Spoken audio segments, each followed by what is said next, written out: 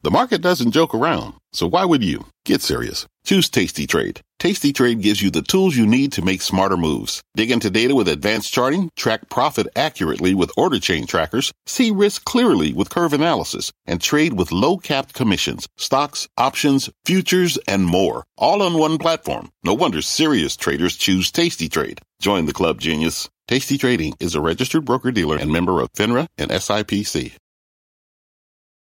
I'm Brian Sullivan, and you're listening to CNBC's Worldwide Exchange. Our show airs live weekdays at 5 a.m. Eastern. Listen in. It is 5 a.m. at CNBC Global Headquarters, and here is your top 5 at 5. Will it be a Tuesday turnaround? Futures, they are higher after big parts of the market and your money get hit with their worst day since October. Much of it on new COVID concerns, the Delta variant spreading. But don't be surprised, as former HHS official Chris Meekins, he is here to tell you where this is likely heading. Big Blue flexing its might as IBM posts its strongest sales growth in years, sending shares soaring. Countdown to liftoff. Jeff Bezos, just hours away from becoming the latest billionaire to ascend to the heavens. We are live at the launch site with a preview. And speaking of flying high, the most important part of the global supply chain, soaring in prices. The CEO of one of America's biggest ports breaking down what that means to you. It is all happening on this Tuesday, July 20th, and this is Worldwide Exchange. Well, good morning, good afternoon, or good evening, and welcome from wherever in the world you may be watching. I am Brian Sullivan. Good Tuesday morning. Let's get right now to the markets and your money after yesterday's big haircut. Stock futures, they are posting a turnaround right now, not nearly to the level of our drop-off yesterday, but they are higher. Dow futures up 226, NASDAQ up 77, about 0.4%. All this after Monday's steep sell-off, where the Dow fell 725 points, roughly 2%. That is its worst daily performance since October 28th. The S&P and the NASDAQ shedding 1.5% and 1% respectively. But context always is key. Even after the drop, the S&P 500 is just about 3% below the record high it hit last week. It is still up 13% year to date, something to remember. In bonds, though, the 10-year yield, that continues to be the big story. Down again right now to 1.20%. Remember, Guggenheim Scott Meinert's hugely contrarian call made right here on this program months ago about rates going back below 1%, looking very, very smart right now. We also have to look at oil, like everything else on Monday, getting crushed. That sell-off pushing prices to their lowest level in 2 months, down multiple percent. Oil stocks got hammered the most to the market. Right now, not much of a rebound. Oil up a couple of pennies to 66.50. The S&P Oil and Gas Exploration ETF, it was down 4% in yesterday's session, up 1.25% now, but cold comfort to those who invested in it just about a month ago. Let's go around the world and see how the world reacted to Monday's session. A negative session in Asia, not nearly as bad as what we had here. We were down, you can see that, a lot of red on the screen, but not nearly to the level we had here. And taking a look at the early trade in the European markets, we are seeing, kind of like with our futures, a bit of a rebound, a bit of a pop, but again, not nearly as much as what happened here yesterday. Still, we are all in the green. And it is all about your money and the markets this Tuesday morning. And let's try to make sense of it all and bring in Michael Sheldon, Chief Market Strategist at RDM Financial Group. Michael, good to have you back on. Good morning. What do you think happened yesterday? What are you telling your clients right now? Well, yesterday was a tough day in the markets. There's no two ways about it. It does look like today may turn out to be Turnaround Tuesday. We remain constructive in our outlook for consumer and business spending as we look ahead over the next 6 to 12 months or so. It's important to keep things in perspective. Investors have been sort of trained to buy the dips. For example, each time the S&P 500 has sort of flirted with a 50-day moving average since October of last year, that 50-day moving average is held. So you're seeing buyers come back into the market once again today. There are definitely some concerns out there which we're watching. The Delta variant is something which really wasn't on our radar coming into this year. Obviously, we were getting through the prior vaccine, prior COVID. You also have potential for higher inflation. We don't know how long that's going to last. The Fed is about to remove some of its policy accommodation, and investors also are wondering about peak profits and peak growth. So the markets are sort of climbing the proverbial wall of worry. But it's important to keep in mind that economic expansions typically last a matter of years as opposed to months or quarters. Yeah, I mean, listen, first things first, we care about everybody's health. We care about everybody's safety. And that is why we are watching the Delta variant and whichever variant, by the way, will come next, because there likely be one. But you tie COVID together to CNBC and the markets and the economy, and it's what happens with lockdowns, what happens with earnings growth, and what happens to economies. And Bill de Blasio, New York City, basically said, we're not going to do anything. We're not going to shut down. There's not going to be any masks. LA County going in a different way. Are you able to gauge, and I bring that up only because, Michael, are you able to gauge what may likely happen with the economy and thus corporate earnings and thus the equity markets? Is there visibility right now? Well, it is important to keep an eye on corporate profits, for example, because stocks tend to follow the direction of corporate profits over time. Taking a step back, we think we're in a different place than we were in early 2020. We think it's very unlikely that the overall economy will shut down the way it did. The mask mandate seems like it's starting to come back in certain areas, but I think overall sentiment is definitely against closing down the overall economy. And one of the questions that's come up recently is the worries about peak GDP growth and peak profits. But I think it's important to point out that when we reach the peak in terms of year-over-year GDP and corporate profits, that doesn't mean the economy has reached its peak. So going back to the fact that historically economic expansions last a number of years, I think investors, rightfully have gotten concerned about some of the recent issues, but they need to keep an eye on the big picture. And I think ultimately what we're thinking is that there's going to be a handoff from monetary policy and fiscal stimulus to continued job growth, along with consumer spending and a pickup in business spending over the next several quarters. Any parts of the market, assuming, and it's a big assumption, but Michael, maybe a dangerous one, earnings growth continues the way it's going to go, despite everything else that's going on. Any parts of the market right now that look more attractive to you? Well, I think importantly, our thinking is that you want to have a barbell, because we're having this transition from early cycle to mid cycle. So the reopening trade has given back a lot. You've seen you've seen corrections in parts of the markets like the transportation stocks, the energy stocks you were talking about, basic materials. But I think as we transition to mid cycle, I think you want to have more of a barbell. It's not all about technology as it was the past several years. You want to have more balance in your portfolios, and you want to move up in quality. It's a little too early to be defensive, though. Michael Sheldon, RDM Financial, with a bullish view long-term. Again, got to remember, the Dow is up 30% since the last big down day on October 28th, something we got to always remember, climbing that wall of worry. Michael, thank you very much. Appreciate you coming on. Well, as always, there are many things happening outside of the markets and your money. You're welcome. So let's hit some of your top stories right now. Christina Partsinevelos is here now with some of those. Good morning, Christina. Good morning, Brian. So we have the State Department and CDC that are urging Americans to avoid traveling to the UK. And this is amid mounting concerns, as we know, about the Delta variant. So the agency's issuing level 4 warnings, their highest, actually. Then that's the same day England lifted remaining COVID restrictions. Infections remain high across the UK, with more than 316,000 cases reported over the last 7 days. That's more than 40% higher than we previously saw over a 7-day period. The United States and Germany are reportedly expected to announce a deal in the coming days, resolving their ongoing dispute over Russia's Nord Stream 2 natural gas pipeline. According to Reuters, the deal on the $11 billion pipeline is close after President Biden and German Chancellor Angela Merkel failed to strike a deal when they met last week. The report says the deal will include commitments by both sides to ensure increased investments in Ukraine's energy sector to offset any negative fallout from the new pipeline. And Treasury Secretary here in the United States, Janet Yellen, says the U.S. government should move quickly to create a regulatory framework around stable coins.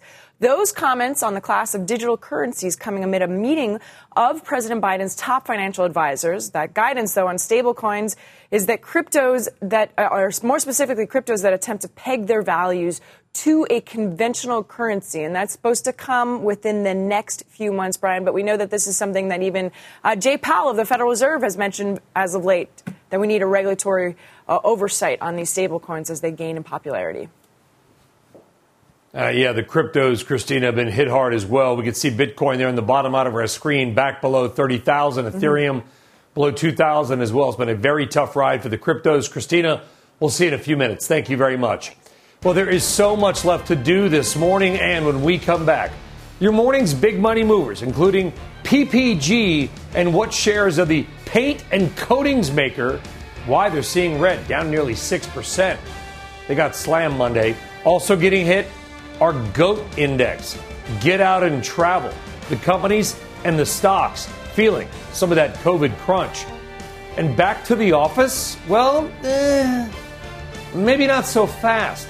The One, massive company suddenly rethinking its plans to bring you back to your desk. We have got a lot to do. Dow Futures up 202. And we are back right after this.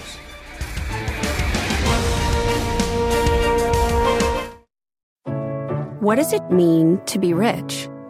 Is it having more stories to share or time to give? Is it being able to keep your loved ones close or travel somewhere far away? At Edward Jones, we believe the key to being rich is knowing what counts. Your dedicated financial advisor will take a comprehensive approach to your financial strategy to help support what truly matters to you. EdwardJones.com/findyourrich. Edward Jones, member SIPC. This podcast is supported by FedEx. Dear small and medium businesses, no one wants happy customers more than you do.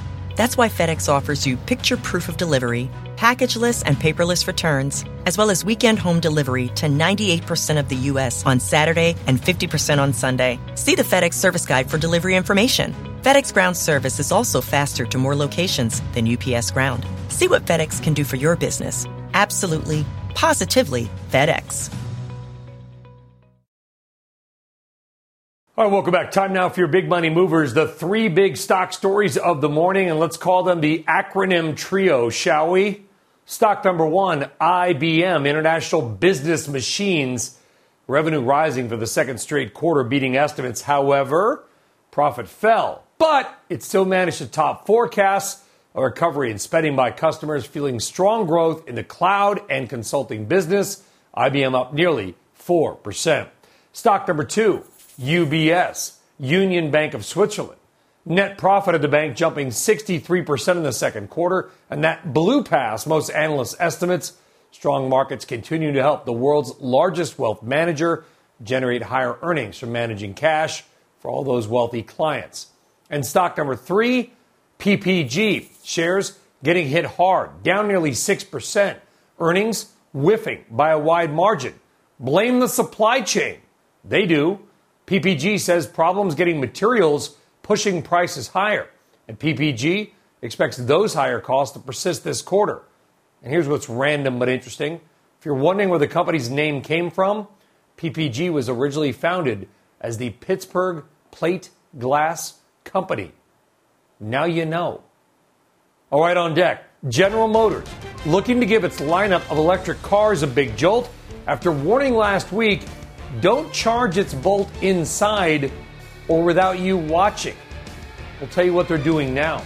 All as Dow Futures rise, 221. We're back after this. Today's big number, 1,250%. That was the jump in Dogecoin trading volumes during the second quarter of the year, according to data by Coinbase.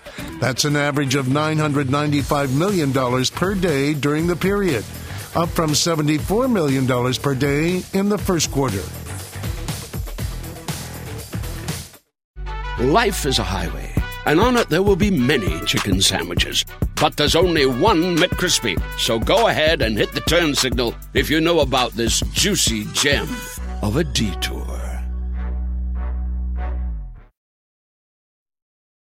All right, welcome back. Do you remember, loyal viewer, back in February when we brought you the show live from the port of Charleston, South Carolina? We were down there talking about sky-high shipping container rates and why there was a shortage of those big metal boxes that run the world's supply chain. Well, since then, it's only gotten worse. Check this out. Since we were down in the Queen City, rates have just kept going higher. In fact, they have nearly doubled since then. According to the Drewry Freight Index, the cost to ship a 40-foot container is now nearly $9,000 from the busiest ports. So how much higher can these record markets go? For more, let's bring in Jim Newsom. He's the CEO of the South Carolina Port Authority, longtime veteran of the global shipping market. Jim, great to have you back on. Love your insight. And I understand these numbers we're quoting, they're spot rates. If you were to just I need a box, and you go out and charter it, contract rates are lower.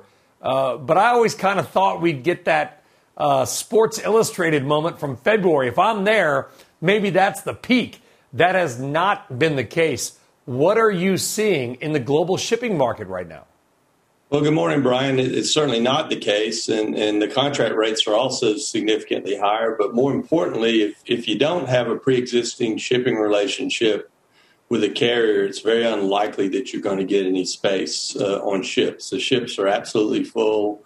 We're importing about 2.5 million TEUs a month, and that's kind of the benchmark that we have to watch for volumes, really. We get above that, we really have even more pressure in the U.S. global supply chain. And the thing we talked about down in your port facility was how the market is so hot that instead of a container coming off a ship, going around America, picking up a bunch of stuff, and then going back to Asia or Europe, they're actually shipping the containers back to Asia empty to, basically get back in line. Is that still the case? If Newsom Sullivan Corporation wanted to book a container, could we? Well, we could. Obviously, there's a disparity in inbound and outbound freight rates that's driving that. But what we're noticing is that the pace of deliveries, the pace of movement of containers is slowing down. This time last year, we had about 27,000 containers of all types on our terminal. We're up close to 44,000 now. So the velocity of movement through the supply chain is slowing down. So we've got lots of empties, lots of exports. There have been some missed sailings because of schedule unreliability, so that it's not as easy to ship empty containers back as you once might have thought. And this all goes to the inflation story. That's one of the reasons it's so important. Pretty much everything we buy is going to be coming from China or some other place. Do you see any sign of this supply chain inflation, for lack of a better term, abating? Well, most people that I don't think anybody really knows. Most people that we talk to believe this situation is going to last through Chinese New Year next year, so January of 2022. And then we'll have to see what happens. Do people shift more to buying services, going back on cruises, taking vacations, and buying less? How many flat screen TVs do you need at home? There's a tremendous boom in furnishings for homes that still continues. So it's hard to see any abatement. Certainly through the fall, beginning of next year, we see roughly a constant situation here. Yeah, and the other part of the supply chain, one we may not talk about, Jim, is the truck drivers. I love coming to your facility. You guys do a great job. It's beautiful. It's just so cool to watch the harmony of the boxes onto the ships, onto the trucks, and out the door. Are you able to find, not you, but are your customers, your clients, are they able to find truck drivers? We have talked about gasoline shortages in America right now, not because there's no gasoline, but because for whatever reason, insert your own reason here, there's fewer drivers to actually take the stuff from point A to point B. Well, trucking is not a homogeneous industry. Container trucking is a largely owner-operator based, and it's pretty much maxed out. And, of course, a lot of the turn times on terminals are increasing because nobody added staff in the pandemic, not knowing what the future looked like. So port capacity is pretty rigid. It's hard to grow 30 or 40% and not have an impact. here or there. So I would say it's a significant issue. If we don't find a way to attract more drivers to container trucking, that could put a lid on container growth in this country. I think it's the biggest strategic threat, really, going forward. Wow. And bottom line is, Jim, from your perch, which is high, you also were an executive at a global shipping firm for a long time. You say this is going to go on for some time. Well, we think it will, at least for the next year. I think what people also don't realize, port capacity is fairly rigid. There's not a lot of no one's really talking about this, not a lot of new port capacity being built. We have the only new terminal built since 2009. The next one's probably in 2030 in the United States. So we've got to make do with what we've got with bigger ships, more big ships coming, which really reduces berth capacity in terminals. So we've got to find a way to build more infrastructure. Hopefully this infrastructure plan will be responsive to that.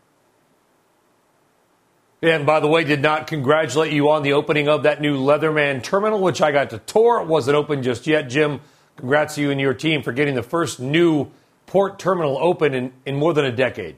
Jim, thanks for coming on. Thanks, Brian. Always good to see you. Appreciate it. All right, very important story there. $9,000 for one of those boxes. Wow. All right, let's take a step outside the morning markets and get a check on some other key headlines, including why one Taylor Swift just keeps on making bank. It may or may not have something to do with NBC's Philip Mena, but he is in New York now with that and more. Good morning, Philip. Boy, do I wish, Brian. Good morning. 1 week from today, the House will launch its investigation into the deadly insurrection at the U.S. Capitol on January 6th. A select committee will dive into the root causes of the siege and recommend how to prevent any future attacks. Speaker Nancy Pelosi has already announced her appointees, and yesterday, Minority Leader Kevin McCarthy named his 5 House Republicans to serve on that commission. Indiana's Jim Banks, Rodney Davis from Illinois, Ohio's Jim Jordan, North Dakota's Kelly Armstrong, and Troy Niels from Texas. Now, House Speaker Nancy Pelosi still has to sign on to these appointments before the committee's first hearing. Just days before the Olympics opening ceremony, 2 members of the USA Gymnastics team are in quarantine after one tested positive for COVID. Both are alternates on the team, and they learned of their status after arriving in Tokyo. Officials are relying on strict protocols to protect athletes as well as others working at the games. And finally, Billboard has released music's top moneymakers of 2020. Unfortunately, I have nothing to do with this. Start with number 5, pop star Billie Eilish, who earned $14.7 million last year, preceded by the rock band The Eagles, who made $16.3 million. Celine Dion came in at number 3 with $17.5 million. Post Malone was number 2. He made $23.2 million last year. And the top earner, as Brian mentioned, of 2020 is Taylor Swift. She cashed in with $23.8 million. Now, Brian, the Taylor Swift part, that doesn't surprise me at all. I got to say, the Eagles, after 50 years together, still cashing in over $16 million last year. That's pretty impressive. I didn't see that one coming. Yeah, you got Post Malone. I get Swift at 1, no doubt. I get, but yeah, the Eagles, a surprise. They must, just had some, their greatest hits 1 or greatest hits 2. But Post Malone coming in at 2 may be a bit of a surprise as well. But I'm old. Look at Celine Dion. Well, Post Malone has a lot of hits, bro. A lot of hits out right now. So I can see all those. Yeah, Celine Dion too. I'm not saying no. What I'm saying is look at the mix. It's like the Eagles, who are like twice my age, which is old. Celine Dion, Post Malone. What a mix. It's wealthy and eclectic.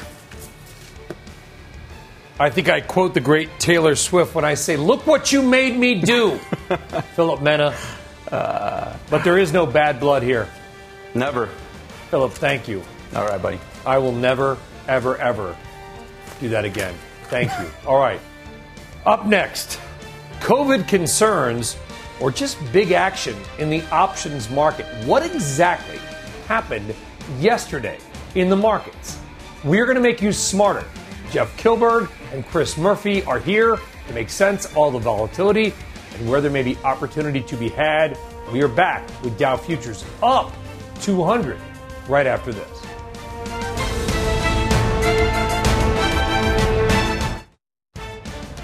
The bulls may be back in town. Stocks looking at a Tuesday turnaround around optimism about Fed help trumping COVID concerns for stocks. Those concerns all around the Delta variant's growth. But should you be surprised this is even happening? Former HHH official Chris Meekins here to make sense of it all.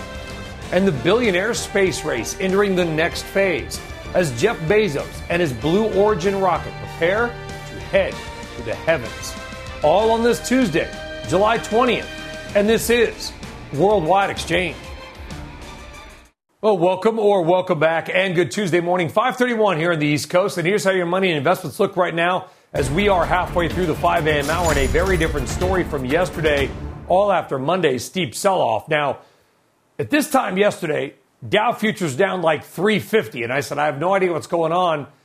Guess what? The selling just accelerated. We were down over 900 at one point, ended down 725, worst day since October 28th. Right now, we are up, not nearly to the level we were down yesterday, I know, but Dow futures up about 200 right now. In bonds, the big bond yield story, that continues to be a story. And as we talked about, Guggenheim Scott Minerd, who made the call right on this show a couple of months ago that rates would go down, extremely contrarian call at the time. That call looking super smart right now. Bond yields down to 1.19%. Wow. And of course, with the markets coming down and new Delta variant COVID concerns going up, we have got to talk about our GOAT index, the Get Out and Travel index we built.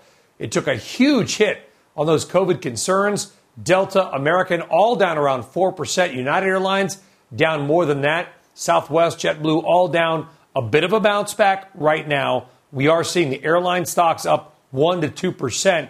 Not much better for the cruising companies as well yesterday, and kind of a similar story. They're all coming back.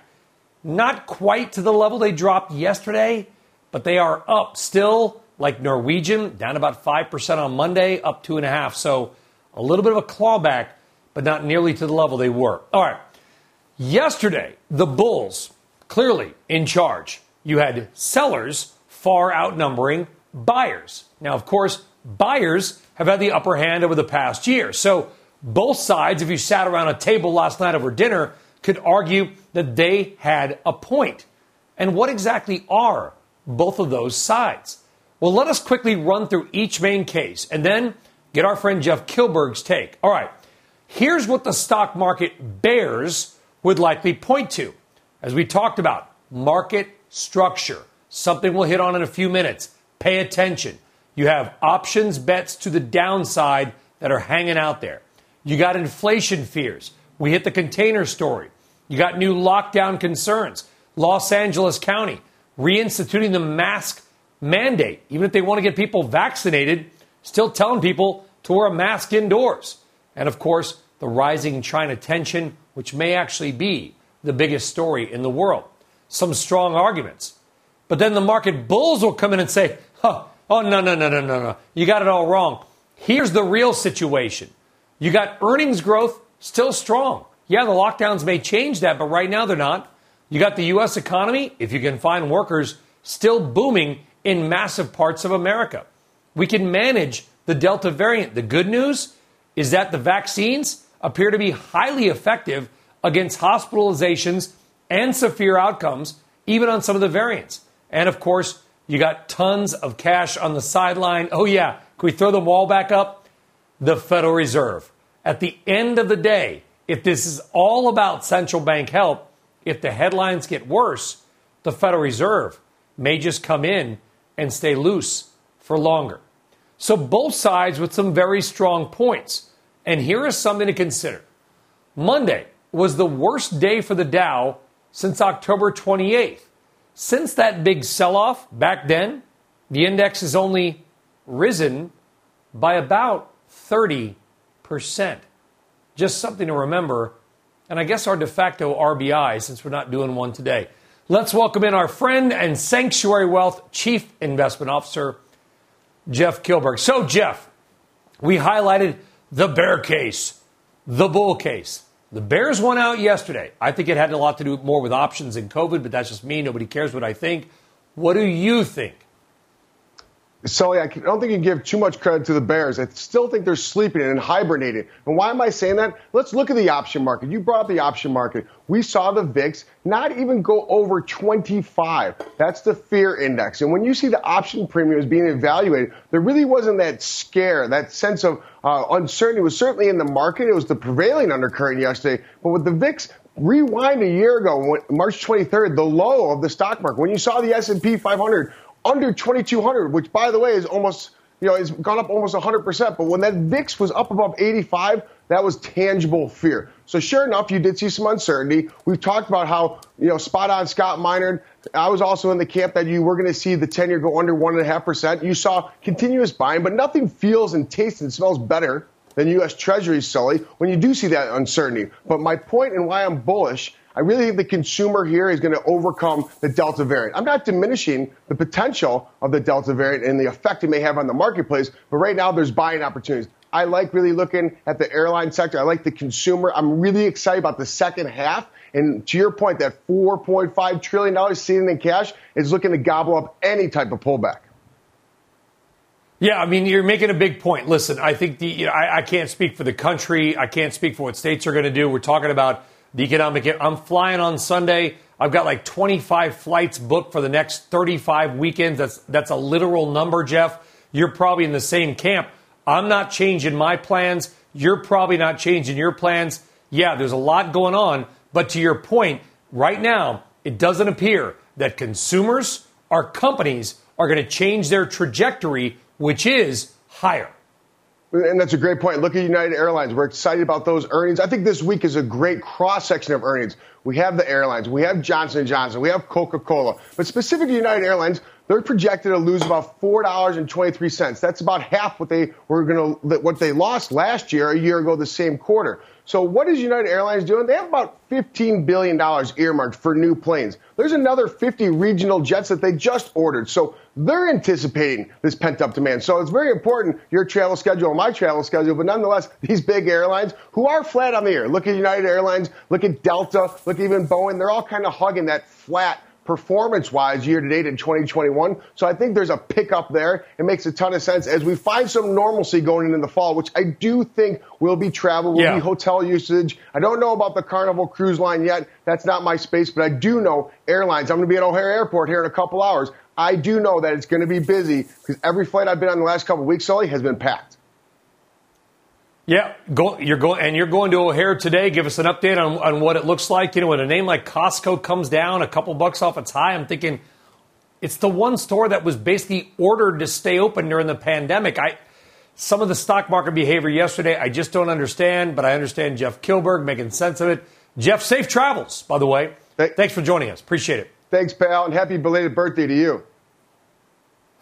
Thank you very much. Appreciate that. Dow falling 725. I feel like maybe I did something wrong. Anyway, Jeff, thanks. All right, let's talk more now about the COVID concerns and the Delta variant. Welcome back in Chris Meekins, healthcare policy analyst at Raymond James, former Health and Human Services official. His reports, always a must read at like 75, 80 pages long.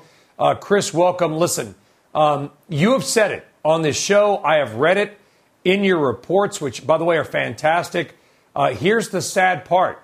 Is that the Delta variant is the latest. There'll probably be another one after that and another one after that. You have said it. Everybody in America is likely to at some point get infected or get vaccinated or maybe in some very small cases, both before this is done. By the way, it's around the world, not just here. Where do you see this heading?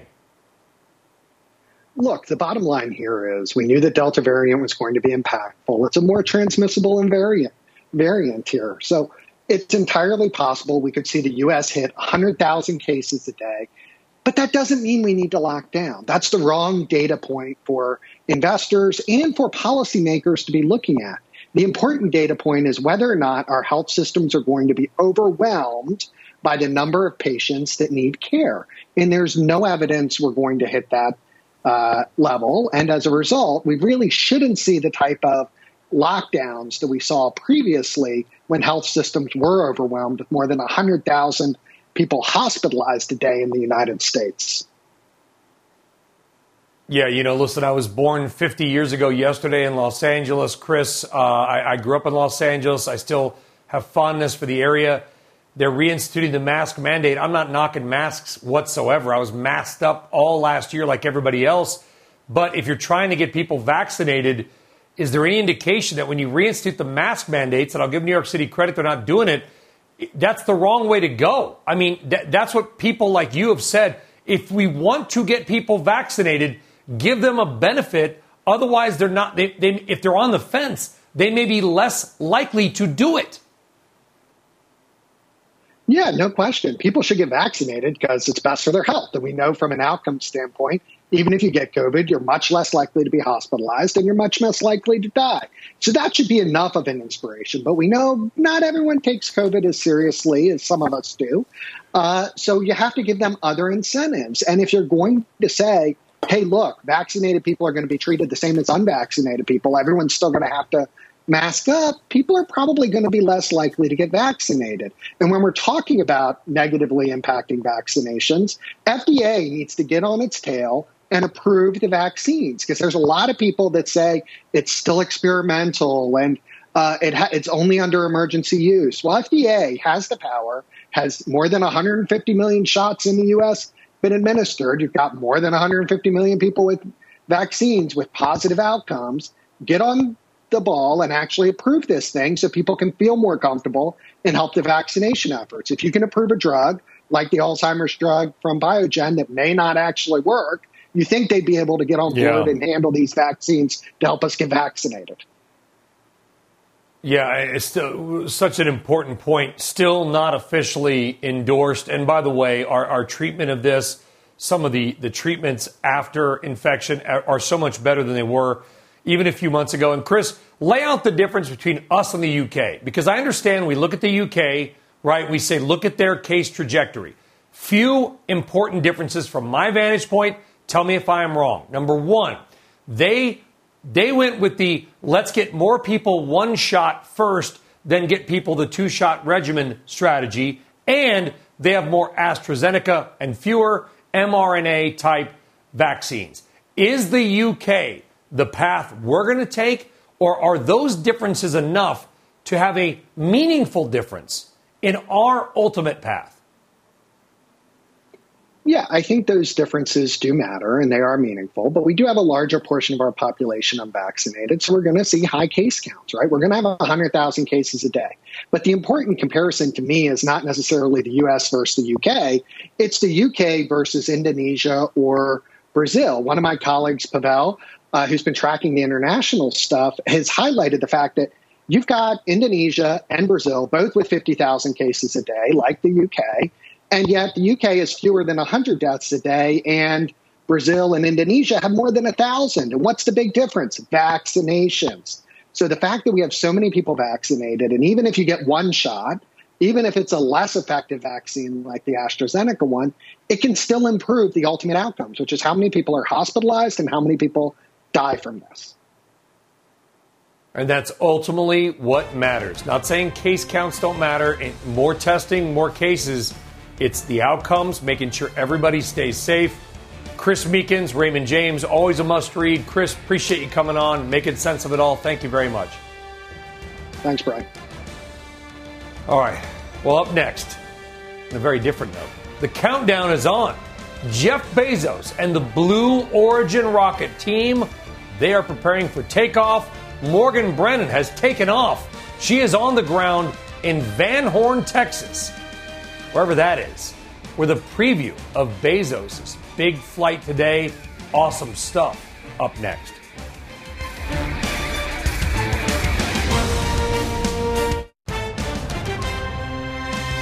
All right, welcome back in. Good Tuesday morning. It's looking like not a Tuesday turnaround, but we are in the green right now. Dow futures, they are up 143, NASDAQ up 62, about 0.4%. I know we fell 725 yesterday, so a long way to go to recoup those losses, but some of those fears, some of that selling, some of that, maybe that washout, if you will, not being followed through today. All right.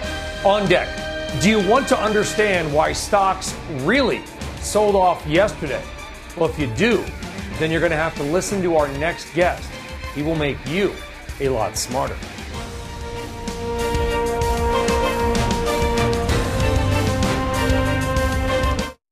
All right, welcome back. Not just about the markets today. We are over 3 hours away from former Amazon CEO Jeff Bezos blasting off into space on one of his Blue Origin rockets. Morgan Brennan is live in Van Horn, Texas, with a preview of the big day. Morgan, I love it. It's an amazing story. It's the right stuff. What can you tell us? I like that little nod right there. Well, I'll tell you, Brian, currently a go for launch from here in the West Texas desert at 9 a.m. Eastern this morning as Jeff Bezos and his three crewmates, his brother Mark, Wally Funk, Oliver Damon, begin to make their way to Blue Origin's launch site 1 ahead of this suborbital trip to space. This is a trip, by the way, that it will be the first time that New Shepard has humans on board. Now, they have been training for the past 2 days. They stayed in Airstream trailers in a nod to those Mercury-era astronauts. And meantime, overnight, we did see the rocket and the capsule rolled out to the launch pad. Fueling happening, ahead of the crew climbing on board, which is going to happen in just a little under 2 hours from now. They're going to climb those stairs. They're going to make their way onto the capsule. Now, I spoke with Blue Origin's New Shepard designer, Gary Lai, about the system ahead of this historic flight. We are very confident that we will have a safe launch tomorrow. New Shepard is a part of a much, much bigger program at Blue Origin. We're building the road to space. This is where it starts. So what can we expect at liftoff a little bit later this morning? Well, this is going to be an 11-minute, fully autonomous trip past the internationally designated start of space, the Kármán line, to an altitude of roughly 65 miles. You're going to see the rocket detach and re-land here in the desert. There's going to be weightlessness for the potential prospective astronauts, and then that capsule itself is going to hurtle back down to Earth. Parachutes are going to deploy, and that, too, is going to land back here in the launch site 1 area. It's a mission, Brian, that if all goes according to plan will make history with both the oldest person to have ever traveled to space with Wally Funk and the youngest person, Oliver Damon, who, by the way, is also a paying passenger, which is why this specific mission also marks the launch of commercial service for this suborbital space tourism offering for Blue Origin. Okay, quickly, who is Oliver Damon and how can he afford it? And how high are they going to go? How does it compare to Richard Branson's trip last week? Both of these trips are suborbital trips to space. This is going to be higher than Richard Branson and Virgin Galactic. That's the altitude, the max altitude for that specific flight 9 days ago was about 53 miles. This one likely to go about 65 miles. There's been a whole back and forth about where that official start to space actually is because the U.S. recognizes it at 50 miles. The international recognition is at that Kármán line 62 miles. Nonetheless, it's basically the same effects. These trips, the weightlessness, the curvature of the Earth that passengers get to feel. As far as Oliver Damon, it was his dad that bought the ticket. He's a private equity executive. And at 18 years old, as I mentioned, he is poised to become the youngest person to receive astronaut wings. Amazing stuff, and we can't wait to see it. Morgan, so glad you're there. Just absolutely cool stuff. Morgan Brennan, Van Horn, Texas. Jeff Bezos, awesome. Morgan, thank you. All right. Now back to the markets and your money. And yesterday's huge drop being attributed nearly everywhere, maybe rightly so, to new concerns over fears of COVID-related lockdowns. Now, that may have been the spark. But as we have said for years on this show, you also have to focus on stock market structure. In other words, sort of the underlying pistons that run the market engine, if you will. And no one knows more about that than Chris Murphy. He is co-head of derivative strategy at Susquehanna. Chris, thanks for joining us. And again, listen, with all due respect to our industry, we got to find headlines. Can't just say markets go down and no one knows why. COVID concerns, Delta variants, it's a real threat. It's a concern. But as you've noted, this market for years is this cycle, right? Buy equities, sell volatility, buy equities, sell volatility. And once that pattern ends, you get these big, steep drop-offs. What exactly happened yesterday? Sure. Hey, Brian, thanks for having me. So yesterday we started to see a little bit of an unwind in a lot of positioning. You hear about, just like you explained, volatility, short kind of strategies, volatility targeting where, the market grinds higher, you sell more volatility, you can buy more of the market, et cetera. We started to see a little bit of that unwind yesterday in the option positioning. But I would note, so one thing we're always going to be looking for on days of stress and to say that really things have unwound a little bit will be the VIX term structure inverting. And that's generally just a sign of a lot of risk and panic and concern being pulled into the very near term. That VIX term structure did invert for much of the day, but just like we've seen for the last 15 months, a late kind of buy the dip mentality and a pullback in volatility left the VIX not inverting its normal structure. So I didn't really see an extreme amount of panic, especially with that late day move. So was yesterday, do you think, from the options market, what you're seeing, Chris, was yesterday a washout or the washout? No, and that main VIX term structure indicator, that's kind of a capitulation indicator, that did not happen. We also look a lot for a situation where over 95% of S&P components are down on the day for a signal of a washout. We didn't see that either. The good news is the market rebounded at the end of the day, but really, if it's very heavy right now out there and a number of concerns. So you actually like to see that capitulation kind of indicator type happen so you can feel more comfortable for the stock market to kind of find its footing and rebound going forward.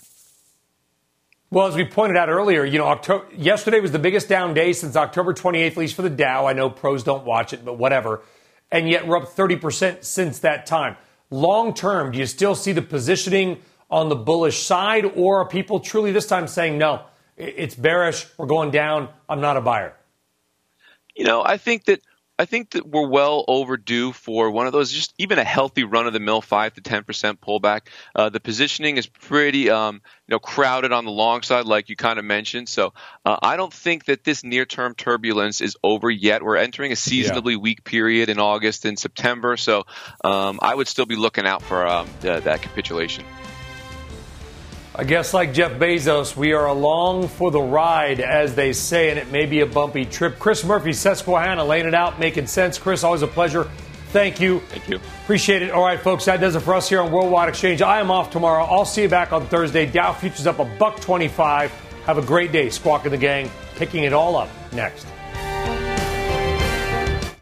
You've been listening to CNBC's Worldwide Exchange. You can always catch us live weekdays at 5 a.m. Eastern, only on CNBC. Life is a highway, and on it there will be many chicken sandwiches. But there's only one McCrispy. So go ahead and hit the turn signal if you know about this juicy gem of a detour.